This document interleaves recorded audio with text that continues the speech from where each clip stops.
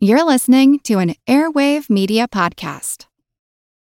When you need mealtime inspiration, it's worth shopping Kroger, where you'll find over 30,000 mouth-watering choices that excite your inner foodie. And no matter what tasty choice you make, you'll enjoy our everyday low prices, plus extra ways to save, like digital coupons worth over $600 each week. You can also save up to $1 off per gallon at the pump with fuel points. More savings and more inspiring flavors make shopping Kroger worth it every time. Kroger, fresh for everyone. Fuel restrictions apply.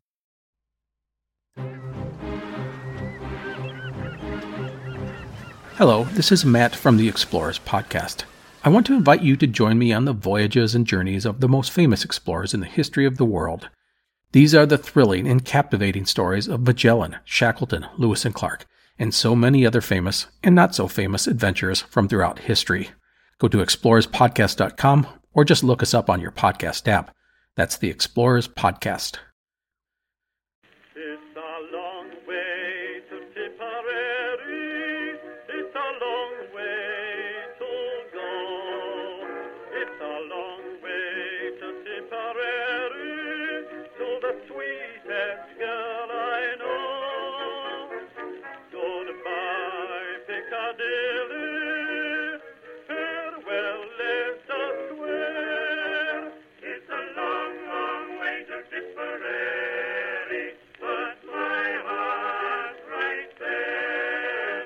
Hello everyone and welcome to History of the Great War episode 210. This week a big thank you goes out to Christy for choosing to support this podcast on Patreon, where you can get access to special ad-free versions of all of these episodes or Patreon-specific episodes that are released once a month. If that sounds interesting to you, head on over to patreon.com/historyofthegreatwar to check it out. In the early summer of 1920, with the Soviet attack against the Polish positions around Kiev turning into a complete success, the Soviet leaders turned their eyes to the north and began to focus on their primary offensive for 1920. This offensive would see the Red Army, for the first time, put the Western Front, or Polish Front, into focus with their full strength. The Red Army would mass most of its strength for the coming offensive, and for the first time, almost the entirety of the combat troops of the Red Army would all be working together. This presented its own organizational and logistical problems, but it was believed that such a large concentration of forces was essential if they wanted to defeat the Polish forces in front of them. This concentration of the Red Army included some new members that, if you would have guessed 6 months before, would have been quite surprising. The Polish attacks on Kiev had unleashed a wave of patriotic feelings throughout Russia, a situation that I touched on briefly in a previous episode. This wave of patriotism caused many things to happen. One of these was the proclamations from various Tsarist leaders in support of the communist government. The most famous of these would be General Alexei Brusilov, who had been at one point the commander-in-chief of the Tsarist army during the First World War. Unlike many other leading members of the Russian military, he did not join the White Movement, but he had also refrained from joining the Red Army. This wasn't until the Poles invaded Ukraine. He would write a letter to the commander of the Red Army stating that he was going to give his support for the new efforts, and he would later appeal to all of his former subordinate officers to do the same. This appeal would appear in Pravda and would include the following line, quote, "Forget the wrongs you have suffered. It is now your duty to defend our beloved Russia with all your strength, and to give your lives to save her from irretrievable subjugation." Powerful stuff. While this new set of patriotic feelings was undeniably beneficial to the Red Army in regards to its upcoming fighting with Poland, it also created an awkward situation for the communist leaders. To put it simply, for years, the communists had constantly and consistently criticized patriotism as a concept. They believed that it was one of the many tools that the bourgeoisie had used to gain support among the proletariat, only to then use that support to take advantage of that proletariat for their own ends. Even with these stated beliefs, it was clear that in 1920, speaking out against the patriotic feelings that were sweeping Russia was not a good thing to do. And so the party leaders tried to find a way to justify their support and encouragement of it. Trotsky would justify this by simply putting the victory over the Poles as the absolute priority. Anything that needed to change to make that happen was justifiable and should be pursued. Whatever the ramifications might be, could be dealt with later. To try and create an official response for the new support of these movements, Karol Radek, a Polish communist, would write 3 articles in Pravda titled "The Character of the War with White Poland." In these articles, Radek would say that in such a struggle with a capitalist enemy like Poland, patriotic feelings were to be expected, but they were not necessarily real or to be acted upon once the struggle was over. With the theoretical contradictions taken care of, the Red Army and the Soviet leaders would really lean into the new situation. All of the former Tsarist officers and NCOs were instantly conscripted into the army, even many who had earlier deserted the Red Army or had fought for the Whites. This would bring over 300,000 men into the Red Army and was just part of the vast manpower pool that the Red Army now had at its disposal. By the beginning of August 1920, the Red Army would have more than 5 million men in its ranks, 800,000 of which would be sent to the Western Front for the attacks on Poland, providing the Red Army with a manpower advantage in the early fighting. With the large number of troops moving to the west, one of the most successful Soviet commanders would also come along. This was General Mikhail Nikolaevich Tukhachevsky, who had played a leading role in the Soviet campaigns against both Kolchak and Denikin.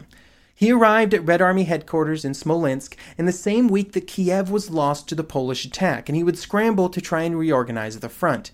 Tukhachevsky was already planning an attack in the north, and so he moved quickly to try and stabilize the southern front.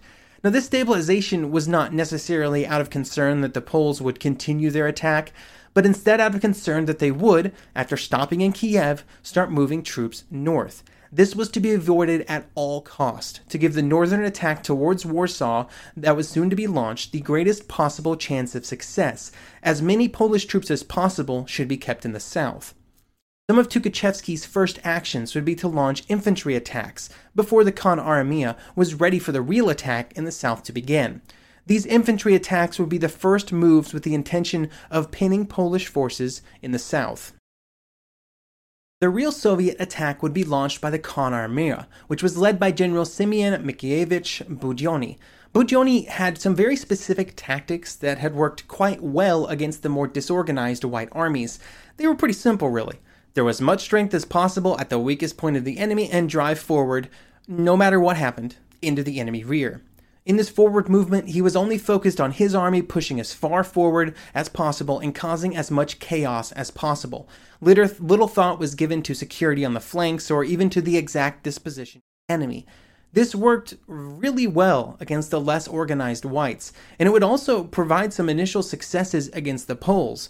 It relied on speed and a good amount of fear to be successful, and it also benefited from large expanses of terrain which reduced density of defenders. Budyonny was also not thought to be exactly politically reliable. Trotsky especially was concerned about his loyalty, and the commissar that was assigned to Budyonny was a close associate of Stalin, and this would allow Stalin to influence the course of the coming actions. This would be important because the goals of the Soviet leaders, and specifically Trotsky and Stalin, were already beginning to clash, and this would alter events both in the attack and then later in the retreat from Poland. After starting their attack in late May, the Khan Armia would continue to attack for over a month. During this time, they would constantly cause the Polish forces to retreat. A situation that would occur multiple times would be that the Polish forces would find a defensible piece of terrain, usually a river, and they would begin to solidify a defensive line on that piece of terrain. But Budyonny would be able to find a weak spot and push through. This would compromise the entire Polish position, and the entire army would have to pull back once again, only to repeat the same process at some later point. This would occur throughout June and into July, but along the way, the attacks became harder and more costly as Soviet forces moved west and the Polish forces got stronger. To try and stop Budyonny's attack, more and more Polish forces were moved into the area. The goal was to slow and then stop his advance, and then begin to push him back. If this could happen, then the Polish units in the south could perhaps even turn their attack north to hit Tukhachevsky's forces that were poised to attack. The new troops that were sent in front of Budyonny were not just stronger because there were more of them, but also, as they gained experience against the Russian cavalry, they became less susceptible to the panic that Budyonny's relied on, really, for his many successes. Instead of continuing to deteriorate, the Polish army grew stronger as it fell back into Polish territory. The Russians were also now advancing into territory that had been ravaged by years of war, far more than the areas that they had up until that point been attacking into. These had been World War I battlefields, and so the ability of the cavalry units to forage for food and supplies quickly dissipated. This had been a critical source of food and supplies in previous campaigns, but in these new areas of operations it simply was not possible. The supply system was not set up to bring supplies all the way forward to these rapidly moving cavalry units, and so their advance began to slow. Even though his troops were experiencing difficulties, Bugioni was not ready to give up yet, and so he continued to launch attack after attack. But now something new began to occur. Sometimes the attacks would fail. He would continue to attack all the way to Brody, but by that point the problems were starting to mount. One of his officers would write that, quote, "We are being hemmed in. For the first time in the campaign, we could feel on our backs the devilish lash of flank attacks and blows from behind, a taste of the very weapons that had served us so well." By the first day of August, it appeared that Bugioni's attacking was over. He had infantry divisions attacking on both flanks, one positioned to his front, and there were rumors of 2 more Polish cavalry divisions organizing for an attack that threatened to cut him off entirely. This situation would force Bugioni to order the retreat from Brody. What he did not know at this point was that the 2 cavalry divisions who had been preparing to attack him had instead been ordered to break off all contact and prepare to move north. On August 1st, the attacks that Tukhachevsky had been leading had reached a critical stage. They were closing in on Warsaw, and that meant that all possible Polish troops would have to move north to defend the capital. After the initial successes by the Red Army in the south, all eyes had turned away to the northern fronts. Tukhachevsky wanted to wait as long as possible to allow him to build up more troops, and to prepare those that he did have. The first attack in the north was actually only shortly after the Poles had taken Kiev, but it was not well prepared and it quickly ground to a halt. In June, the Red Army would be much better prepared. They enjoyed only a slight numerical superiority, but the Polish troops were spread out over a wide distance, and so their line was only thinly held for most of its length. This gave Tukhachevsky the advantage when he was planning his attack for July. He would have 3 entire Soviet armies to throw against just a single Polish army. This advantage was essential because he planned to reach Warsaw by the second week of August, which meant that there were 6 weeks to advance 700 kilometers. To match this goal, the army would have to break through quickly, and then find a way to keep the attack going no matter what. And one of the keys to making this happen, much like in the south, which was a large concentration of cavalry. In the north, this group would be under the command of the Armenian general named Gaya Dmitriev Bishkaya. He would command the 3rd Cavalry Corps, or the Cav Corps. Guy was not the most experienced cavalry officer, but he was well versed in the theoretical use of cavalry, and he would prove to be really good at coordinating cavalry and infantry during the offensive. This was fortunate for the Soviet aims because Guy had perhaps the most important role of any general in the entire northern attack. The Cav Corps would be operating on the far northern flank, on the right wing of the Soviet advance, and throughout the entire offensive they would be asked again and again to push forward to turn the Polish flank to prevent the attacks in the center from bogging down.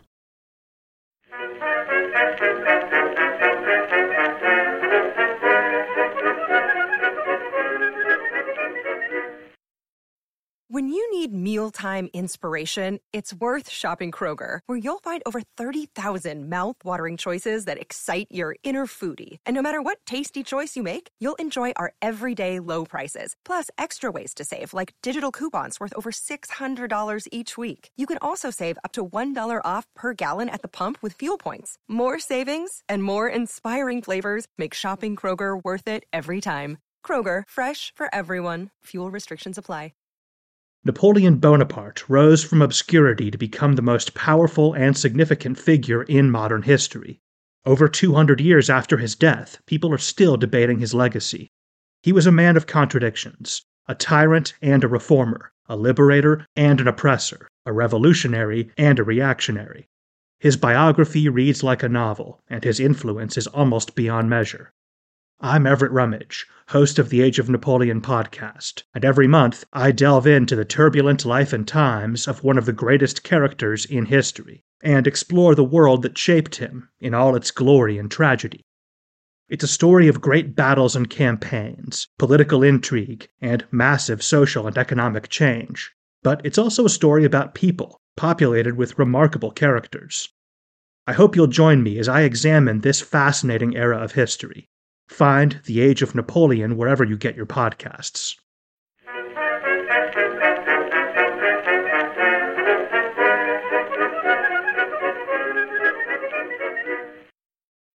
On the first day of the attack, the Soviet forces in the northern half of the attack experienced great success.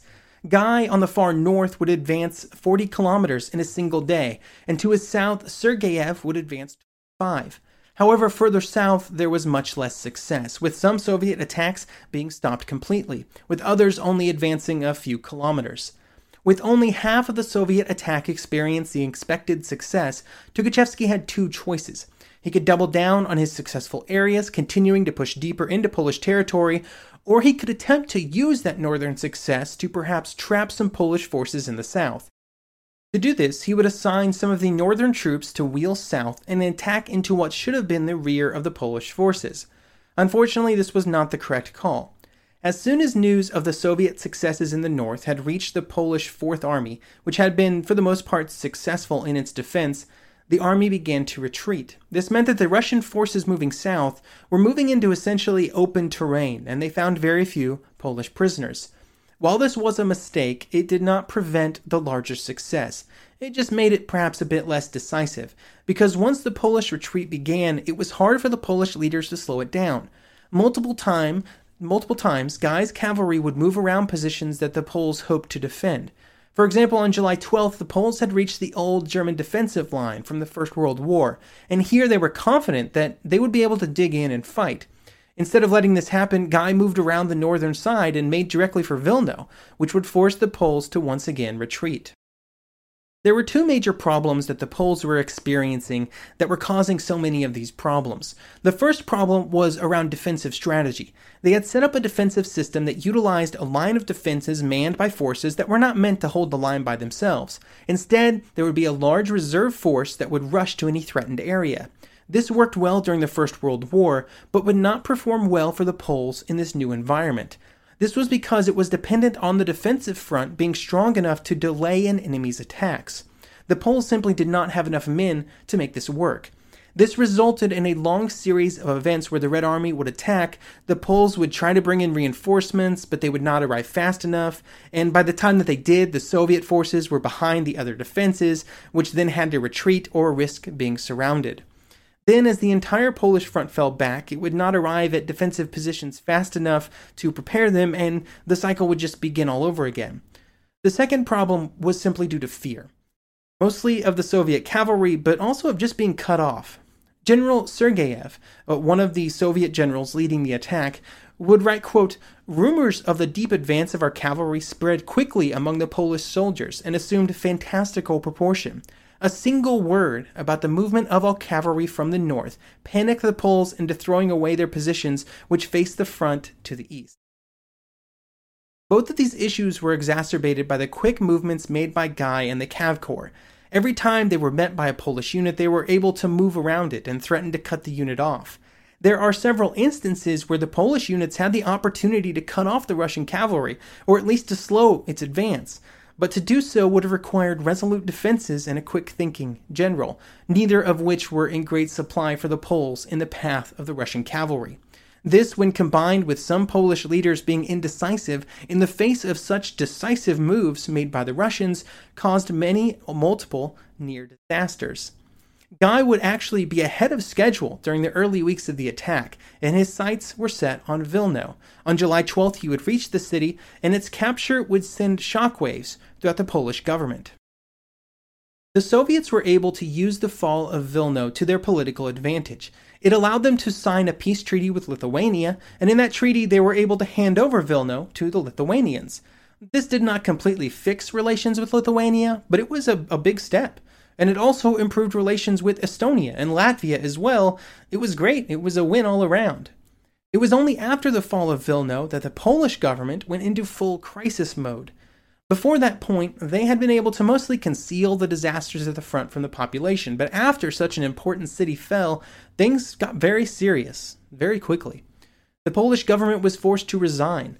The problem was that the fall of Wilno and many of the defensive lines that the Poles could have used were now useless, being already in Soviet hands. There had been 4 major defensive positions that the Polish army planned to use on its way to Warsaw.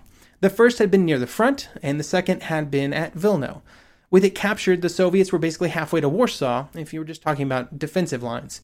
On the first day of July, a new Council for the Defense of the State was created specifically out of fear that the Russian attack was imminent, and the Polish leaders wanted to be ready.